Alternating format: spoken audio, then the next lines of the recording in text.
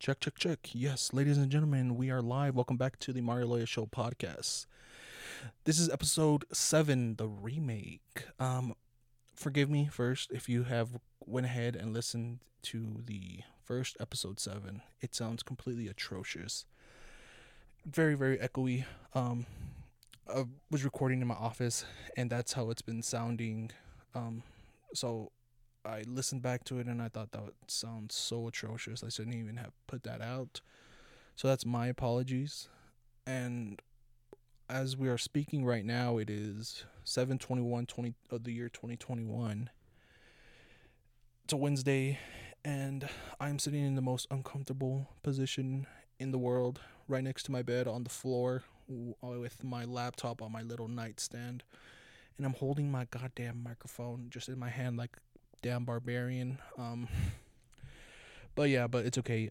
In my bedroom, the sound sounds much better. Not so much echoey. I feel like because I have a lot more furniture in here than I do in my office. It's a small room with a big wooden desk, and it's just whenever you just speak in there, you can definitely hear the echo. So in here, it sounds much better. Hopefully, you guys enjoy it. Once again, apologize for that episode. It sounded completely atrocious. I know. You can go ahead and talk shit to me. It's okay. My apologies. But we're going to go ahead and this is the remake, episode 7. I'll definitely put that in the title as well. So we're going to go ahead and get into it because my arm is falling asleep already, you guys, while I'm holding this microphone, leaning it up against my bed. Yeah, so great visuals you guys could get there.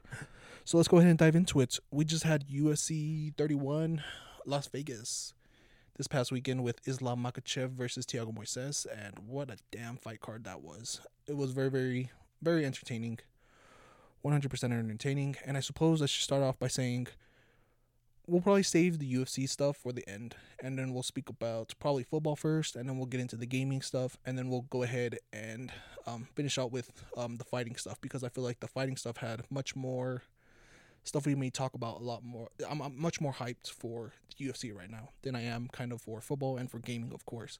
So that's kind of how I always do it. Let's save the best for last. Let's save the what the people most want to hear, the most hyped stuff for at the end. And we'll go ahead and build our way up. Of course, let's go ahead and start with the NFL since it's the one that has the least amount of interest going on right now. The least amount of buzz, I should say. So I have a couple of topics. I know it's been kind of light lately with the NFL stuff. Of course, training camp is right around the corner. The Dallas Cowboys, I believe, are reporting first I believe today. Yeah, they're reporting today. And then the Pittsburgh Steelers are going to be reporting tomorrow. And then the Tampa Bay Buccaneers are going to be reporting later on this week. And the Cowboys and Steelers are going to be playing in the Hall of Fame game. So that's kind of why they're reporting a little bit earlier. So finally, we can actually get to speak about some actual football. And I was thinking it's going to be such a goddamn mess this upcoming NFL season. We're going to have to speak about, the UFC pretty much puts on an event every Saturday. If not, it's every other Saturday. And then we have the football games on Sunday, and then the gaming news throughout the week. So it's going to definitely ramp up with the amount of stuff we're going to have to end up talking about.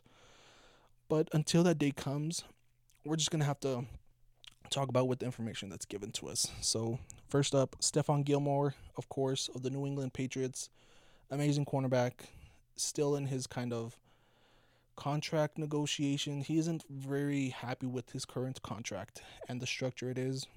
100% it's a money situation. And, they went ahead and they paid him a bunch of money a couple years back, I believe, I want to say 3 seasons ago. They gave him a whole bunch of money, made him, I think he was the highest paid corner at that time. And they negotiated the contract in such a way where it was very front loaded. So now that it's backloaded, I think he still has 2 to 3 years left on his deal.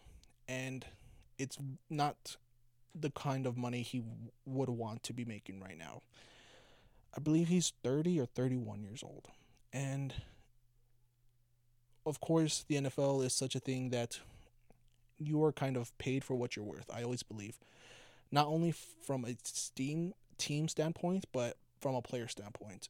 If you are 100% outperforming your contract, then you should 100% hold out and um make or try to renegotiate money for you, because teams aren't going to be paying you for what you did for them whenever you're on your rookie year. They're going to be paying for you what they believe you can be doing for them this season and moving forward.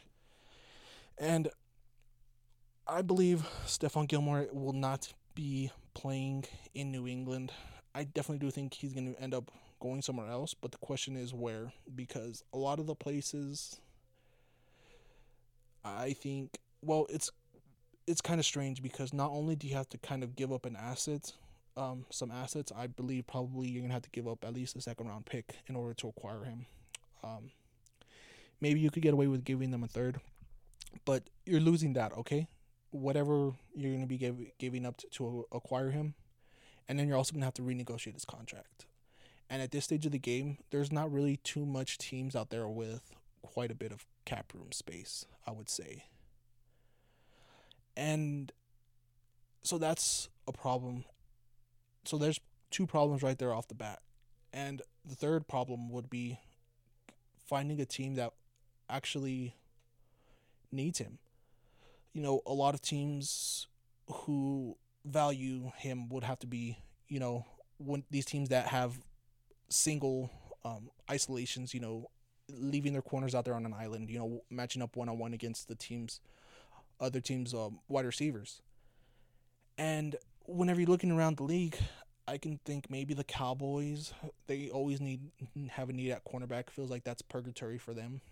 Tampa Bay, but Tampa Bay runs more of a zone coverage, so they don't really need to go ahead and offer up so much to acquire him. San Francisco, possibly. I think that would be a pretty good fit for him. Possibly, maybe Tennessee, but I'm not sure how much cap space they have left over. They're paying a lot of guys a lot of money there, so yeah, it's very, very difficult, and I feel like it's gonna happen during training camp, whenever a key corner goes down and gets injured and is out for the season. That's kind of how I predict the team is going to go ahead and end up acquiring him and giving him a whole bunch of money this year. And we'll talk about the rest later on. But that's how I kind of feel like it's going to play out for them. I'll be very surprised if he ends up playing for the New England Patriots. They're not much of a team that renegotiates a contract, especially whenever you're a player who's already under contract, and especially not a player who they feel like might be over the hill a little bit. He's still a fantastic cornerback, still possibly one of the best cornerbacks in the game, but that's us saying that. Who knows what Bill Belichick is saying? Who knows what the New England Patriots are saying? Who knows how they value him right now? They might say, you know what, this is you're under contract. Play. If you don't want to play, that's fine. Sit out the year, earn zero money, and that's just how they do business there. So we'll go ahead and see what happens once whenever training camp, we get deeper into training camp. Training camp starts. We'll see who reports, who doesn't, and we'll look at the injuries, honestly, because there's always a bunch of injuries during training camp. So we'll put a pin in this and we'll come back to it. We already talked about teams reporting, and so the last kind of topic is, if you've been living under a rock, I'm pretty sure you've heard about, excuse me, if you haven't been living under a rock, I'm pretty sure you heard about Stephon Gilmore, or not Stephon Gilmore, excuse me, Richard Sherman, and the problem he's been having. If you kind of go ahead and just read what is posted online, you're going to say it was a domestic violence incident. However, if you dive a little bit deeper and do a little bit more of a homework, and you kind of go and look at the video, it wasn't that in case. Whenever they kind of say domestic violence situation, we automatically assume that it's from like, hey, my mind at least goes to right away, this guy, hit his spouse. Did hit some member from his immediate family. And that wasn't the case here at all. Apparently, Richard Sherman was intoxicated. He went to some family member's house and was starting to act very erratic, was intoxicated. You know, alcohol will 100% do that to you. And he was ended up getting arrested, and I believe he's out on bail as we speak. Pleaded not guilty, I believe. And it's a weird topic because there's not too much information coming out from Richard Sherman. Because number one, he's not with the team right now. He's a free agent, so we're not getting anything from a team. Number two, he represents himself, so we're not getting anything from his agent either. So it's just kind of, we're just left just waiting to see what comes of this, waiting to see what Richard Sherman is going to go ahead and say, if he's going to be on a team at all this year. I still believe that he's very, very competent corner, and he can still help a team immensely. And whenever you hear about former teammates of him, you know, they speak highly of him. You know, I remember whenever the San Francisco 49ers were in the Super Bowl a couple years back, and his teammates were speaking glowingly of him. You know, they were saying, you know, if there was one guy who I would leave my kids with, it would be Papa Sherman.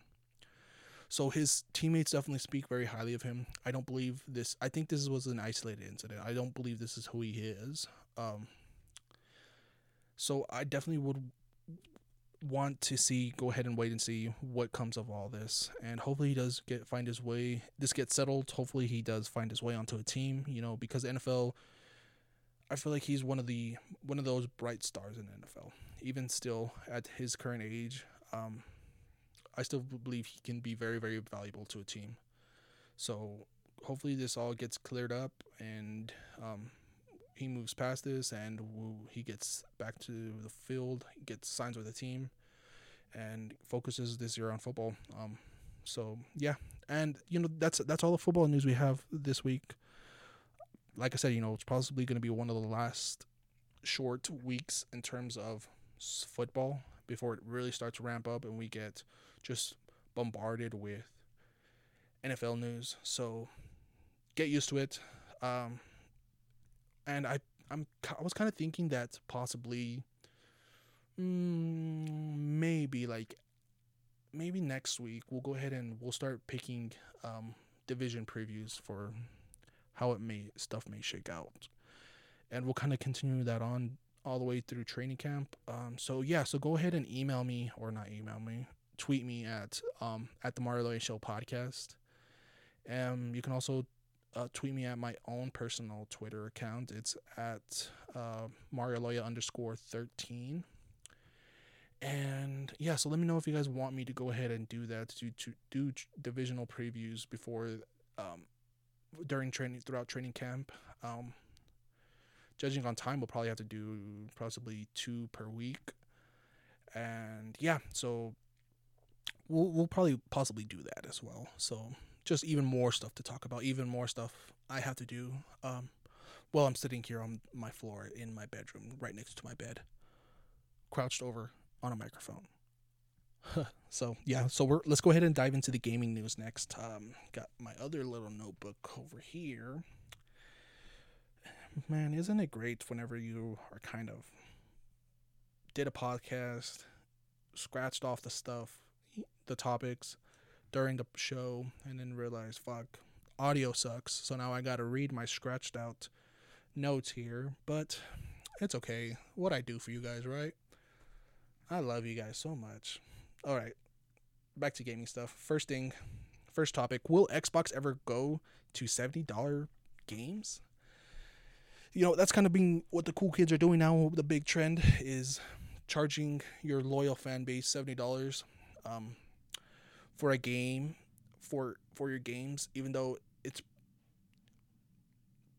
there's probably not there's no difference between a $60 game and a $70 game. I can guarantee you that. They're not putting in possibly anything extra. You're not going to be noticing anything a little bit extra that I definitely got my extra $10 worth out of this game compared to the last game. like let's say Call of Duty.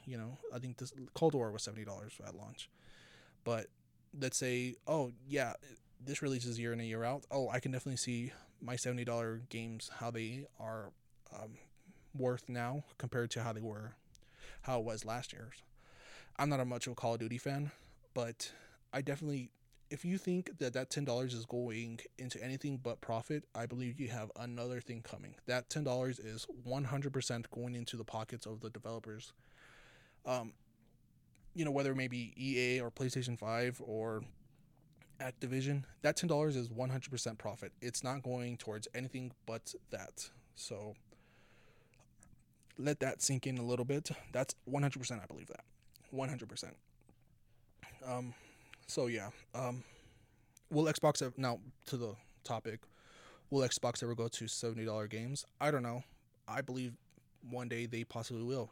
Once that kind of becomes an industry standard, that everybody starts paying, $70 or making their games worth $70. Microsoft pretty much has no choice but to go ahead and say, okay, we have to follow along the line. So our games are also $70. However, that also goes ahead and makes Game Pass that much more valuable. $15 a game, you get all of Xbox's first-party studio games launched into Game Pass day and date, and however long they may be there, as soon as they say, hey, this game is coming off in a month, you can go ahead and buy it at a discounted price. So that kind of makes Game Pass that much more valuable, I believe, in my opinion. I've never purchased a $70 game so far, and I don't know when I may purchase a $70 game. I'm pretty sure a lot of those games I'm just gonna wait until they get discounted and then I'll pay for them. Because $70 is such a high price tag, especially somebody for like myself. I'm going to college, working 2 jobs. Neighbor's dog is barking. Possibly sees a squirrel. I'm surrounded by dogs here. But yeah, so we'll go ahead and see. Like I said, I'm not one of these guys who's gonna be purchasing $70 games regularly. Yeah, so there's that. Next topic. Jez of Xbox 2 podcast and of Windows Central says NetherRealm and TT Games are not part of the Discovery future. So Discovery went ahead and purchased Warner Brothers, and Jez has always been one of these people. I absolutely love all his work. I read a lot of his articles or listen to his podcast pretty much every single week. And he's been one of these leakers that he's not gonna leak something that he doesn't have kind of physical evidence. So whether that may be some kind of document, 100% with a couple of people's signatures on it, he's not going to go ahead and leak information from that. So he's very reliable on that. So he has some kind of document saying that NetherRealm and TT Games weren't part of Discovery's future in terms of gaming. So that kind of means that they're kind of on the market. So because of this leak, Discovery had to kind of come out and... What was that?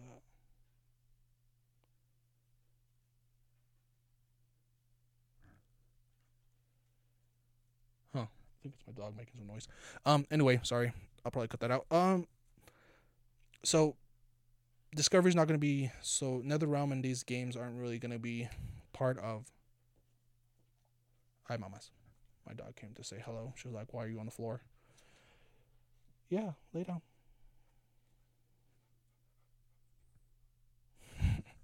So Discovery and these games are going to be possibly part of their future. So Discovery came out and kind of said, no, they are.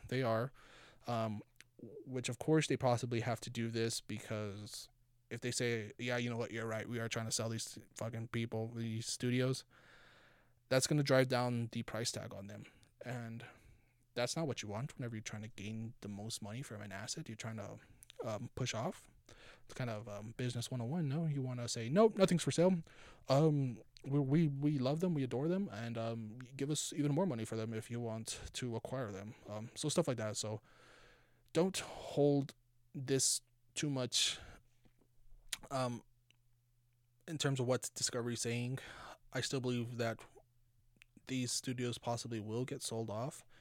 They were not happy with how the Mortal Kombat movie did, or how that's kind of going. So they're kind of like, we don't. This isn't part of. We didn't like this. We need to move on from this. TT Games. Both of these studios actually, now that I'm thinking about it, are very, very, very needed in the Microsoft universe. More so TT Games, because they can be making, there can be your game, your children's studio where they make children games. So Phil Spencer obviously has come on the record and saying, you know what, we need to get more children games in here. So that 100% TT Games is a little bit more, I think, valuable to Microsoft than NetherRealm. You know, NetherRealm is just, you know, I'm not much of a fighting guy. I'm not much of a fighting gamer. I could care two shits if there's any fighting games on Xbox or not. You know, that's just me. But would I like there to be an occasional fighting game on Xbox where I can go ahead and play, you know, whether it may be an Injustice or a Mortal Kombat? Sure, yeah. But if the fighting genre completely fell off the face of the earth tomorrow, I would give two shits about it. That's honestly, that's just me. I'm not a fighting gamer guy. You know, I'm more of a RPG kind of guy, shooters once in a while, and that's it. That's all I need to be happy. Yeah, but we'll go ahead and see. Acquisitions, it's kind of a very tough conversation to have because we don't know anything until it's absolutely kind of 100% done and finalized, and then we find out. But yeah, so Xbox changing controller design. Phil Spencer came on the record, I believe on Too Funny podcast. I can't remember. He was on some kind of show, and he absolutely praised the PlayStation DualSense controller, in saying that they are doing some great things over there at PlayStation, and it's something that we definitely want to bring over. I'm paraphrasing here, obviously, to Xbox community, and you know, of course, there was everybody who, not everybody, but a lot of people, maybe everybody who got an Xbox Series X. There was that poll that got released, was like, do you want these DualSense haptic feedback technology into your Xbox controller going forward? And I believe overwhelmingly that was a yes on that poll. So I'm kind of on the record saying that I've tried out the PlayStation 5 controller. Are those things that, you know, the haptic feedback and the triggers and all that shit, is it really cool? Sure, it is, but the controller itself is kind of, it feels a little big in some places. And yeah, so it's more geared towards, like, I would kind of use it more or only really in a single player game kind of universe. Whenever it comes to a competitive game like a Call of Duty or whatever, I'm turning those motherfuckers off because that kind of puts me at a disadvantage during that game. So yeah. And so now the question kind of becomes, if you're gonna go ahead and do a controller redesign, is it gonna be made like uniformly? Is it gonna be made just for your next Xbox Elite controller? You know, how's that gonna go? Are you gonna wait until next gen to go ahead and do this? You know, as we're speaking here, you know, I have fucking 5 controllers I'm staring at right now. 4 base controllers and an Elite Series 2 controller.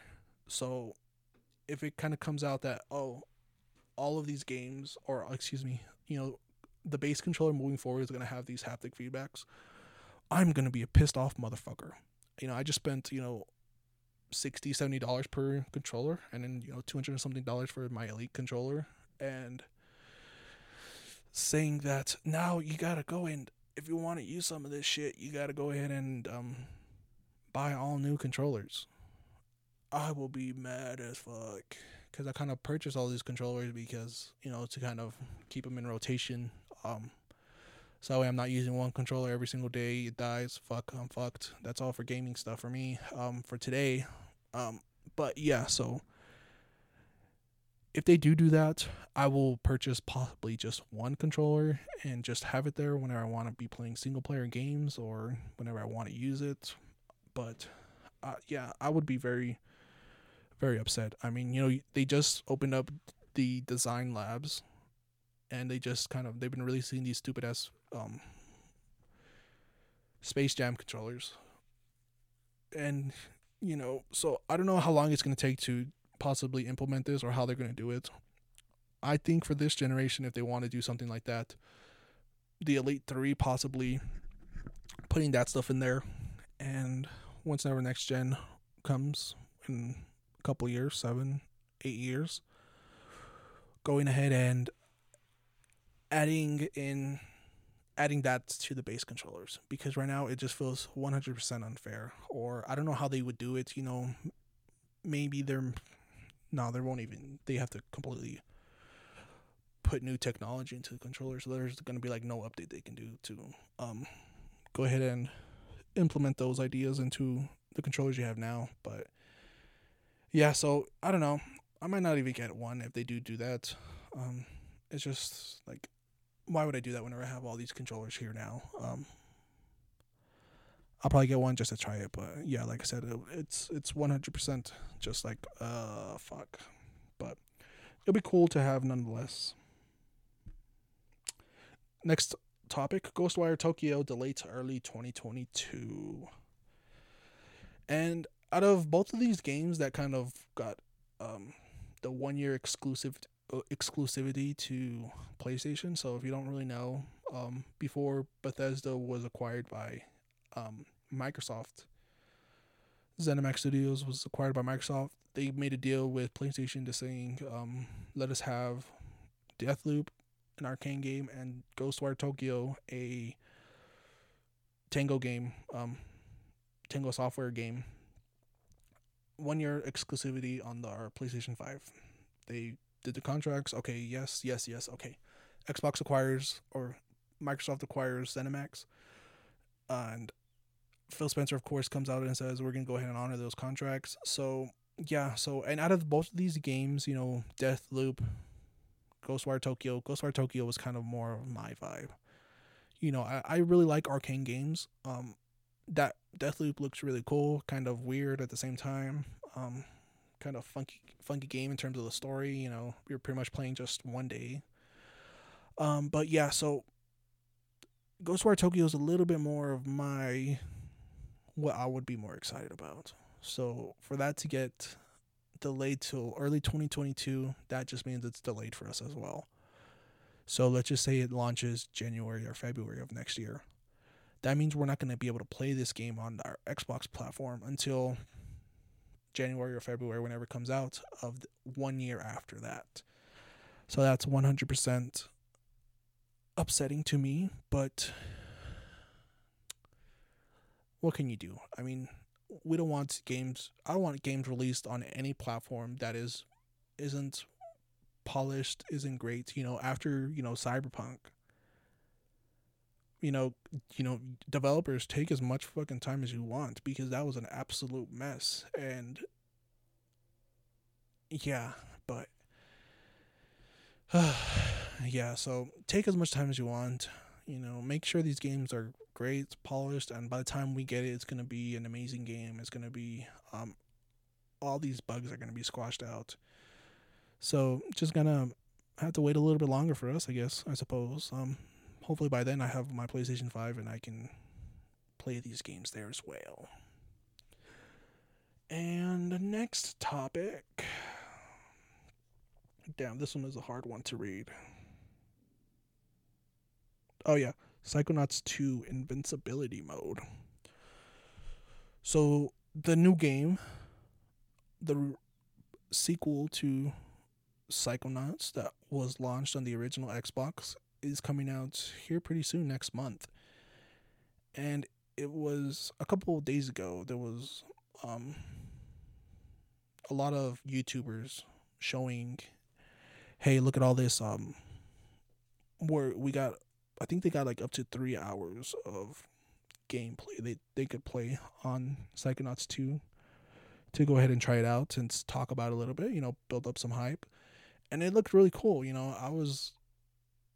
That's gonna be a day one game for me. I'm gonna be playing that game day one, unless I'm extremely busy that day, which would most likely be the case. But that's gonna be a game I'm gonna be playing very very on as soon as it launches. And so back to the invincibility mode. It was released that there's an invincibility mode. So if you want to go ahead and play this game and you're never gonna get fucking die, you just have to just figure your way around there. You can do that. The developers made that possible for you, and there was quite a bit of uproar because of this from a lot of different gamers saying that, oh, this is gonna be the industry standard. We want fucking hard games. We want our Doom Eternals. We want our Sekiro's, and fuck this shit. If you play on that, you're not a real gamer. Stuff like that. Paraphrasing again, of course, but yeah. So my mindset immediately goes, I had a younger brother. He had, motor skills that weren't, he was, how do I put this? He had a couple brain injuries.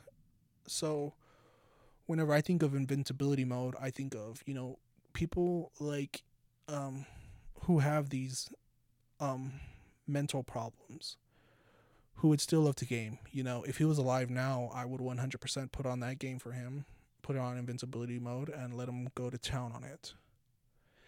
So that's where my mind went to. And, it's just, for me, it's more of an inclusion.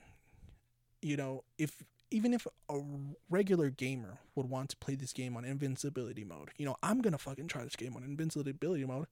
That's not how I'm going to play the whole game through it, but I'm going to go ahead and try it out. I'm going to be like looking at it like, oh, look at this fucker trying to kill me, but nope.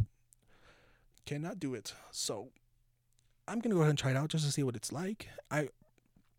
Back in the day, I can't remember this game I used to play all the time, but there was a cheat where you had invincibility mode, and it was really cool to be playing through the game in that, because you had to fucking jump through, what was this game called? Doctor something. He would transform. He was like a crazy ass little doctor, and he would transform into these monkeys and shit, these weird creatures. He would I believe one of them was a gorilla or something. But nonetheless, Doctor some. Damn, I'm gonna have to look that up here later on, and then I'll share that game on Twitter once I find it.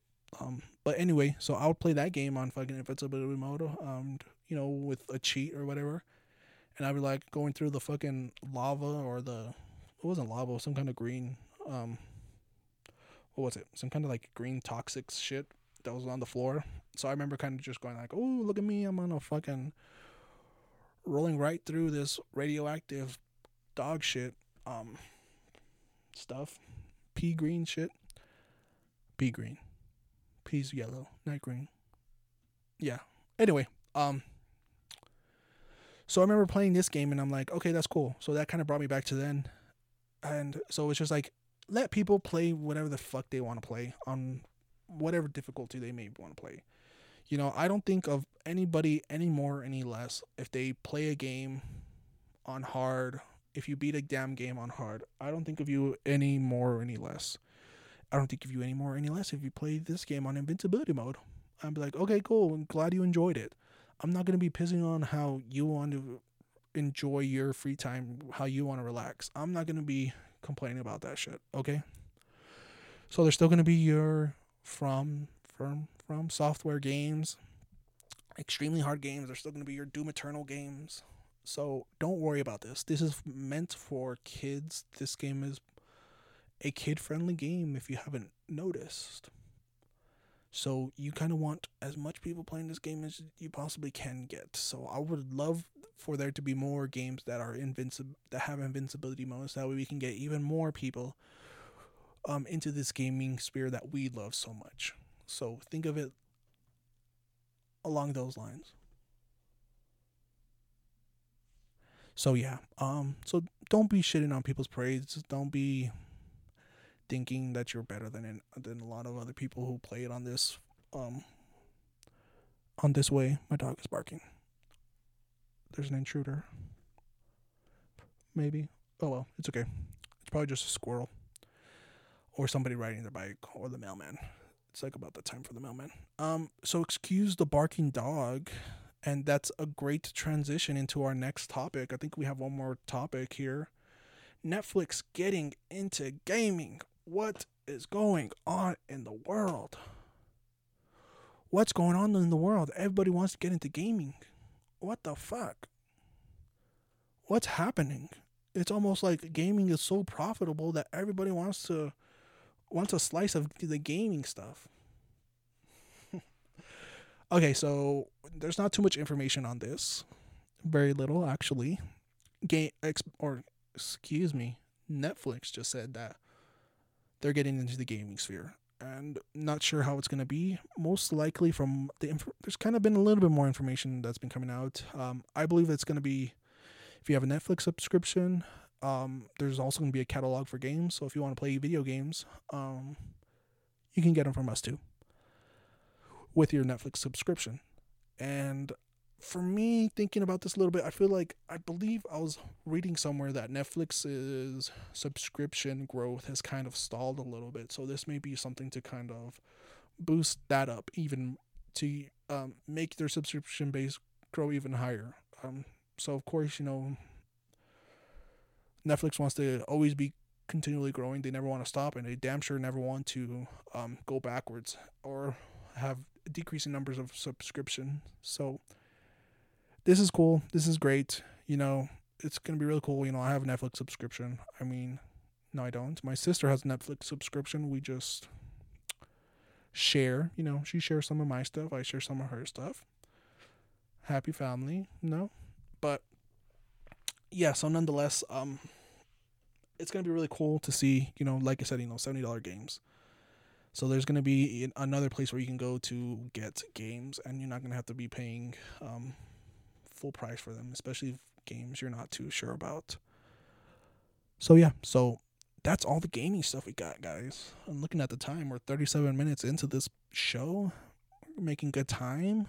I believe the first one I recorded, we were probably about at the hour mark, and we still got the UFC stuff to talk about. And there's a lot to talk about there, a lot of stuff to talk about there, and then a lot of stuff. So let's go ahead and get into that. First off, my picks for UFC 31 Las Vegas. I did a perfect fight card. I picked all the correct winners for this fight card. And for UFC 264, I picked close to a perfect fight card. I only missed one. I only missed Stephen Thompson. That's the only fight I missed. So ever since I've been doing this, 2 fight cards now, only missed out on one. I should probably gamble on this or something. Maybe somebody will take my picks and go and cash them in and make some money off of it. Who knows? I'm not much of a gambling person, so yeah, I'm not much of a gambling guy. So if anybody wants to make some money off of my picks, you're more than welcome. You just got to shoot me 10% of that, and all is well. But nonetheless, let's go ahead and dive into it a little bit here. Let me go ahead and pull up. I don't need this last week's fight card. I'm gonna go ahead and pull up this weekend's fight card.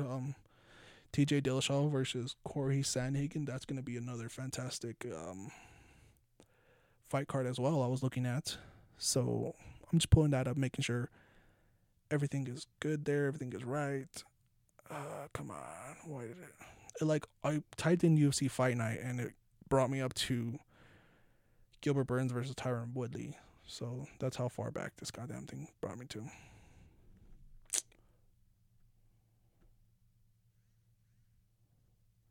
Come on, you freaking thing.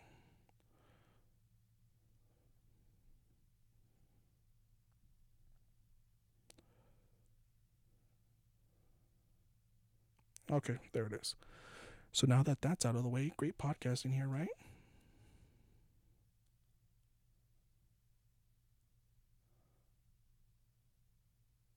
Where is it? There it is. Okay, great. Thank you, guys. Sorry about that. So let's go ahead and dive into this last weekend's fight card. Billy versus Benavides. That was a great fight. Billy just came out. Billy Q came out and was just giving this guy the business. And Benitez, he's a guy from AKA that they speak very highly of. They're saying that this guy's a harder kicker than what's his name, Luke Rockhold. So this was a very interesting fight.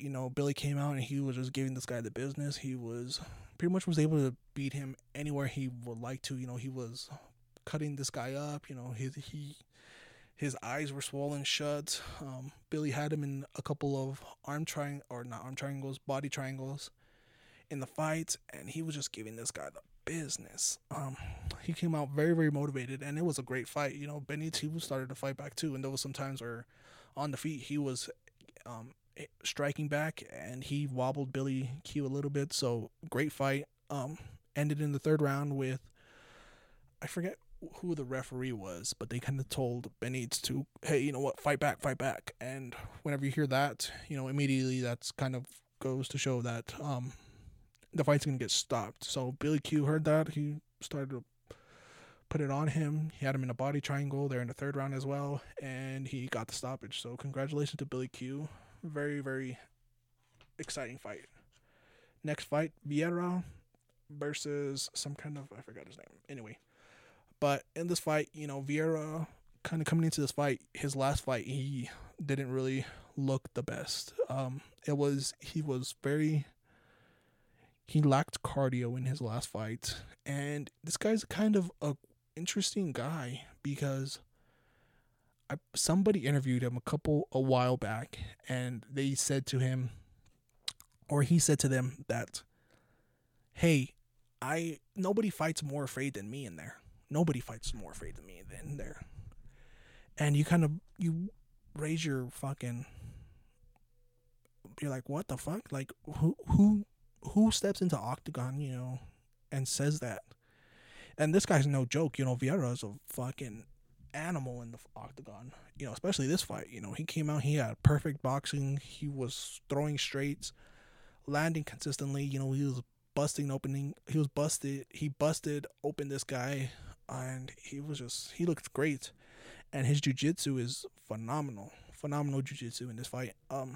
So all around, it was great performance by him, and he finally ended up, he jumped on the guy's back, got him in a standing rear naked choke. The guy threw himself back to kind of try to get him to release him, but his squeeze was so hard, he started tapping before he even hit the ground, throwing himself back. So congratulations to Vieira.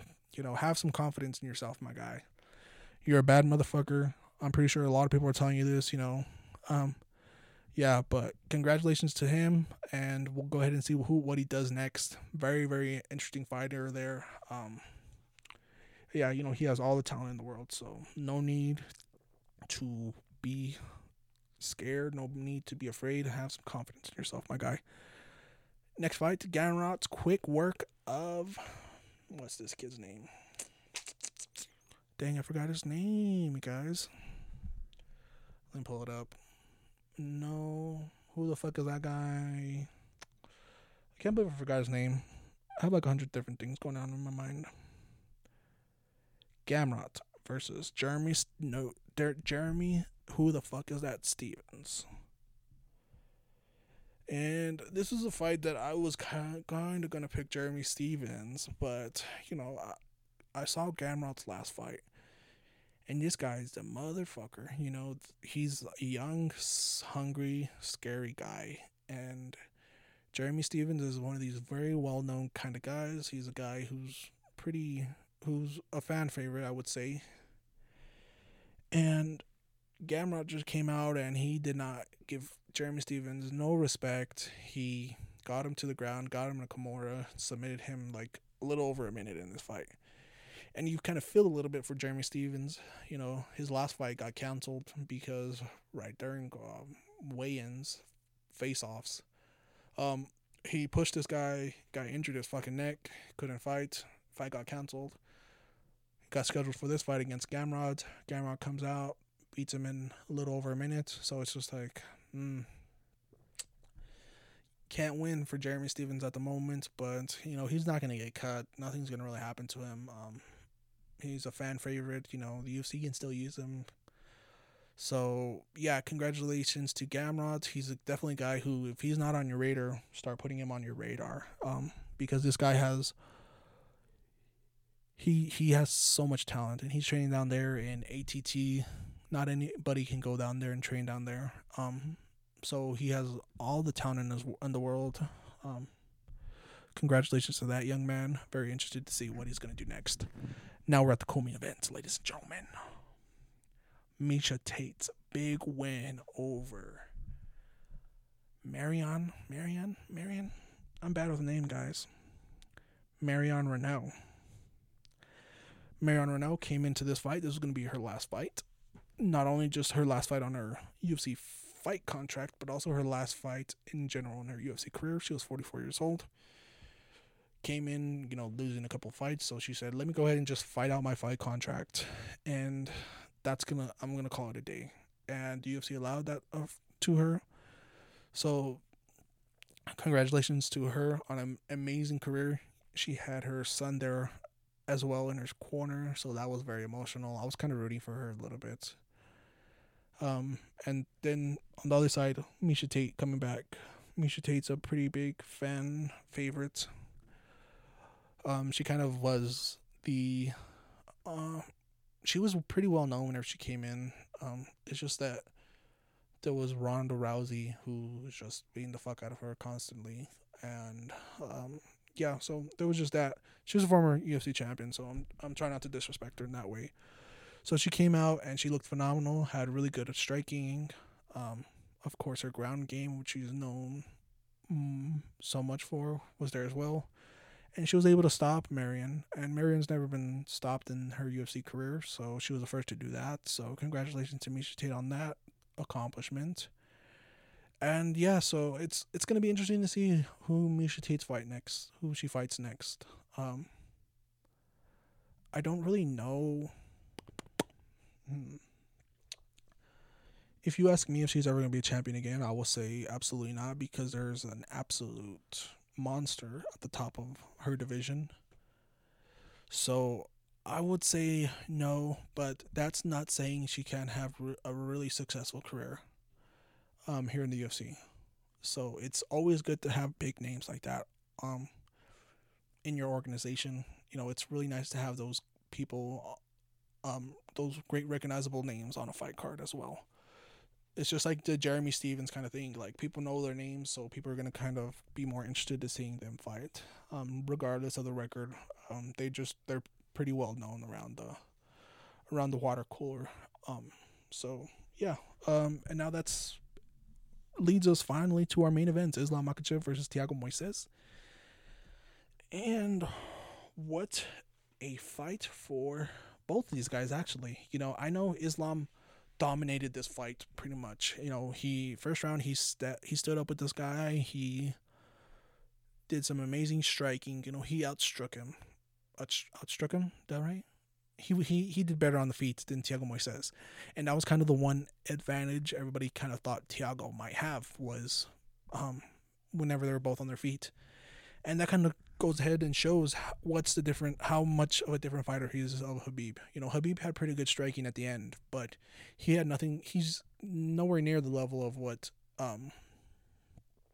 Islam is right now. I mean, this guy's throwing high kicks. He throws amazing shots. He looks phenomenal on the feet, I would say.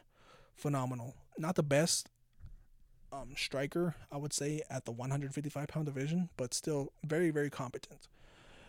And then on the groundwork, he's every little bit as good as Khabib.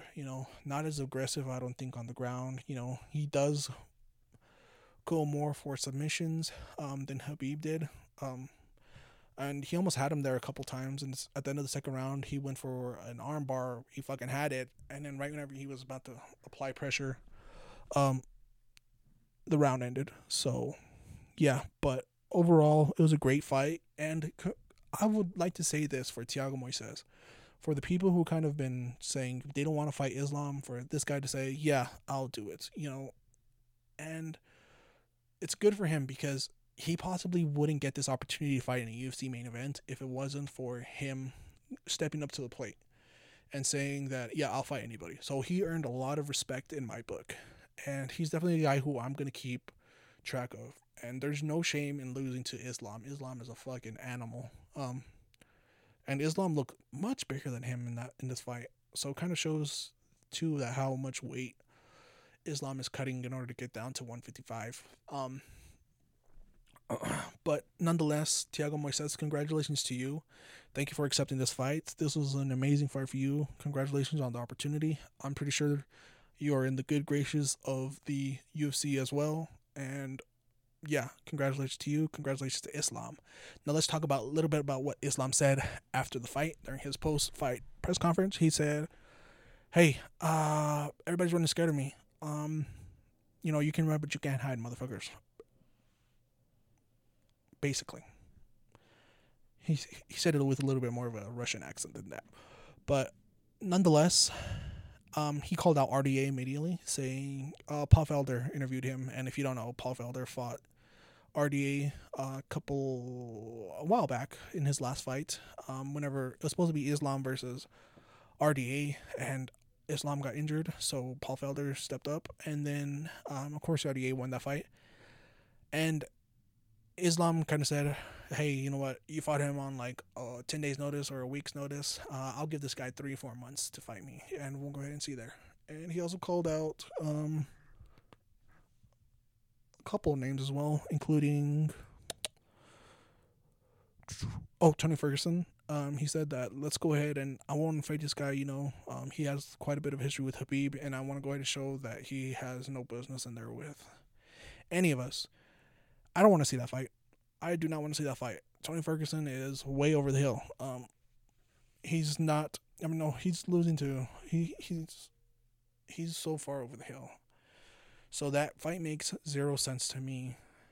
And the one guy he didn't call out was Dan the Hangman Hooker, and he had quite the bit to say about Islam. He said, "You know what, Islam, you're fucking calling out Tony Ferguson, and he's on a 3-fight win streak. You don't want to fight me because I've lost 3 of my last 6, but I'm still a very highly touted fighter at the 155-pound division.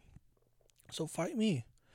And I would much rather see Islam fight Dan Hooker, 100%, because Dan Hooker, his last 2 fights were losses. A war against Dustin Poirier. No shame in losing a war to Dustin Poirier. Guys aren't even, Dustin Poirier has possibly the best boxing in the UFC. So no shame in that.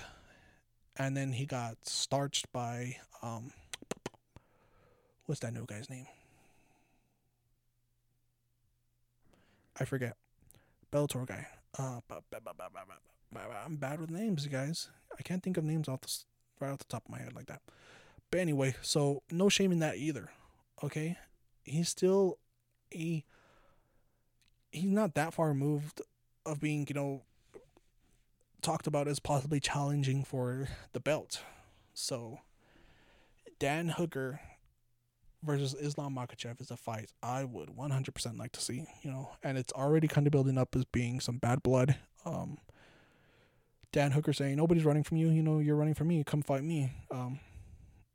Let's do this." So that'll be a great fight. I would love to see that. I think Islam beats him as well. Possibly not as easily, I don't think, as Thiago Moises, but still very interesting fight. Dan Hooker's a tough motherfucker. He can take shots. So great fight there. I would love to see that fight. So that's all for that fight card, and we're gonna go ahead and make our picks for UFC Las Vegas 32. Corey Sandhagen versus TJ Dillashaw. And this is going to be a fight card that I'm not going to be able to watch live because I have to work during this time whenever it's going to be going on. So, and I'm upset because looking at the main fight card, it's an amazing fight card. I want to watch it so bad. I want to watch it so bad live, but I won't be able to. The prelims are whatever, but main card has really good fighters on it, which you would kind of expect from a UFC event. Oh, let me adjust myself a little bit here. I'm getting old. I'm only 24 years old, and I have the body of a 50-year-old man. Maybe a 60-year-old woman on a good day. But yeah, so let's go ahead and start out with my picks. Mickey Gall versus Jordan Williamson, and Jordan Williams is actually coming down to fight at welterweight. He was originally a 185er, coming down to fight Mickey Gall. I'll go ahead and I'll pick Mickey Gall in this fight. Submission, second round. Next fight, Miranda Fear the Maverick versus Macy Barber. Macy Barber kind of fell off the rails a little bit. She was kind of hyping herself up, saying that she was going to be the first or the youngest UFC champion ever, breaking John Jones's record. That's definitely not going to happen. And now she's going to fight an absolute fucking bulldozer of a woman in Miranda Maverick. This Miranda Maverick's a very interesting girl. She's like very educated. I think she teaches college classes, or she's kind of some kind of professor or something like that. So she's really, really interesting there. Her life outside of the octagon, and whenever she's in the octagon, she fights like a goddamn man. But yeah, so that's an interesting fight. I'll pick Miranda Maverick, second round stoppage, TKO, ground and pound strikes. Darren Elkins versus Derek Minor, and I really love Darren Elkins. You know, he's a guy who he fucking gets cut so easily. I guess that's why that's his nickname, the Damaged. But nonetheless, I want to pick Darren Elkins so bad in this fight, but I just have no confidence in that guy. So I'm going to pick Derek Minor. Unanimous decision. Next fight, Kyler Phillips versus Rolina Piva. And this is going to be a bantamweight fight, and Paiva, what the hell's his name? Paiva is actually coming up from 125 to fight Kyler Phillips. And I'm going to go ahead and I'm pick Kyler in this fight. Unanimous decision as well. You know, anytime, these guys switch weight classes, I kind of have a little bit of uncertainty about that. And next fight, this is a co-main event, right? Yeah, co-main event. Aspen Ladd returns against Macy Chasen. And in this fight, Aspen Ladd has a little bit of a bigger name than Macy, but looking at it, Macy has 4 inches. 4 inches. So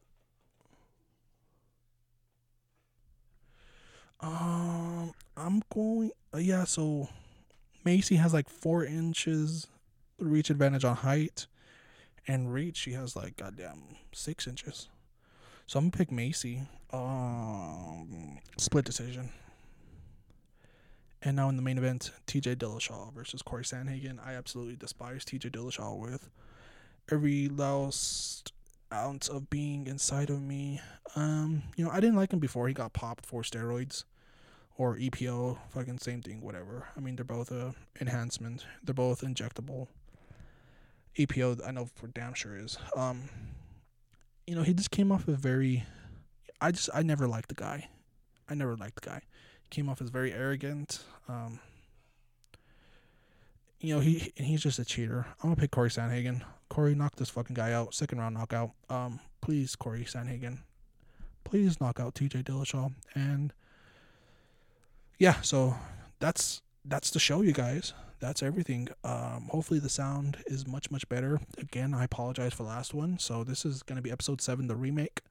Thank you guys so much for tuning in. You can go ahead and follow me at the Mario Loya Show podcast on Twitter. You can follow me there, or you can also follow my own personal Twitter account at Mario Loya _13. And I appreciate it so much, you guys. Thank you guys so much. And we're going to go ahead and fix some sound problems. Echo proof my office, hopefully. And yeah, but this was a very interesting experience talking to you guys here on the floor, my dirty floor. Actually, I need to clean it up. But yeah, so thank you guys so much for tuning in, and I'll talk to you cool kids later. Peace.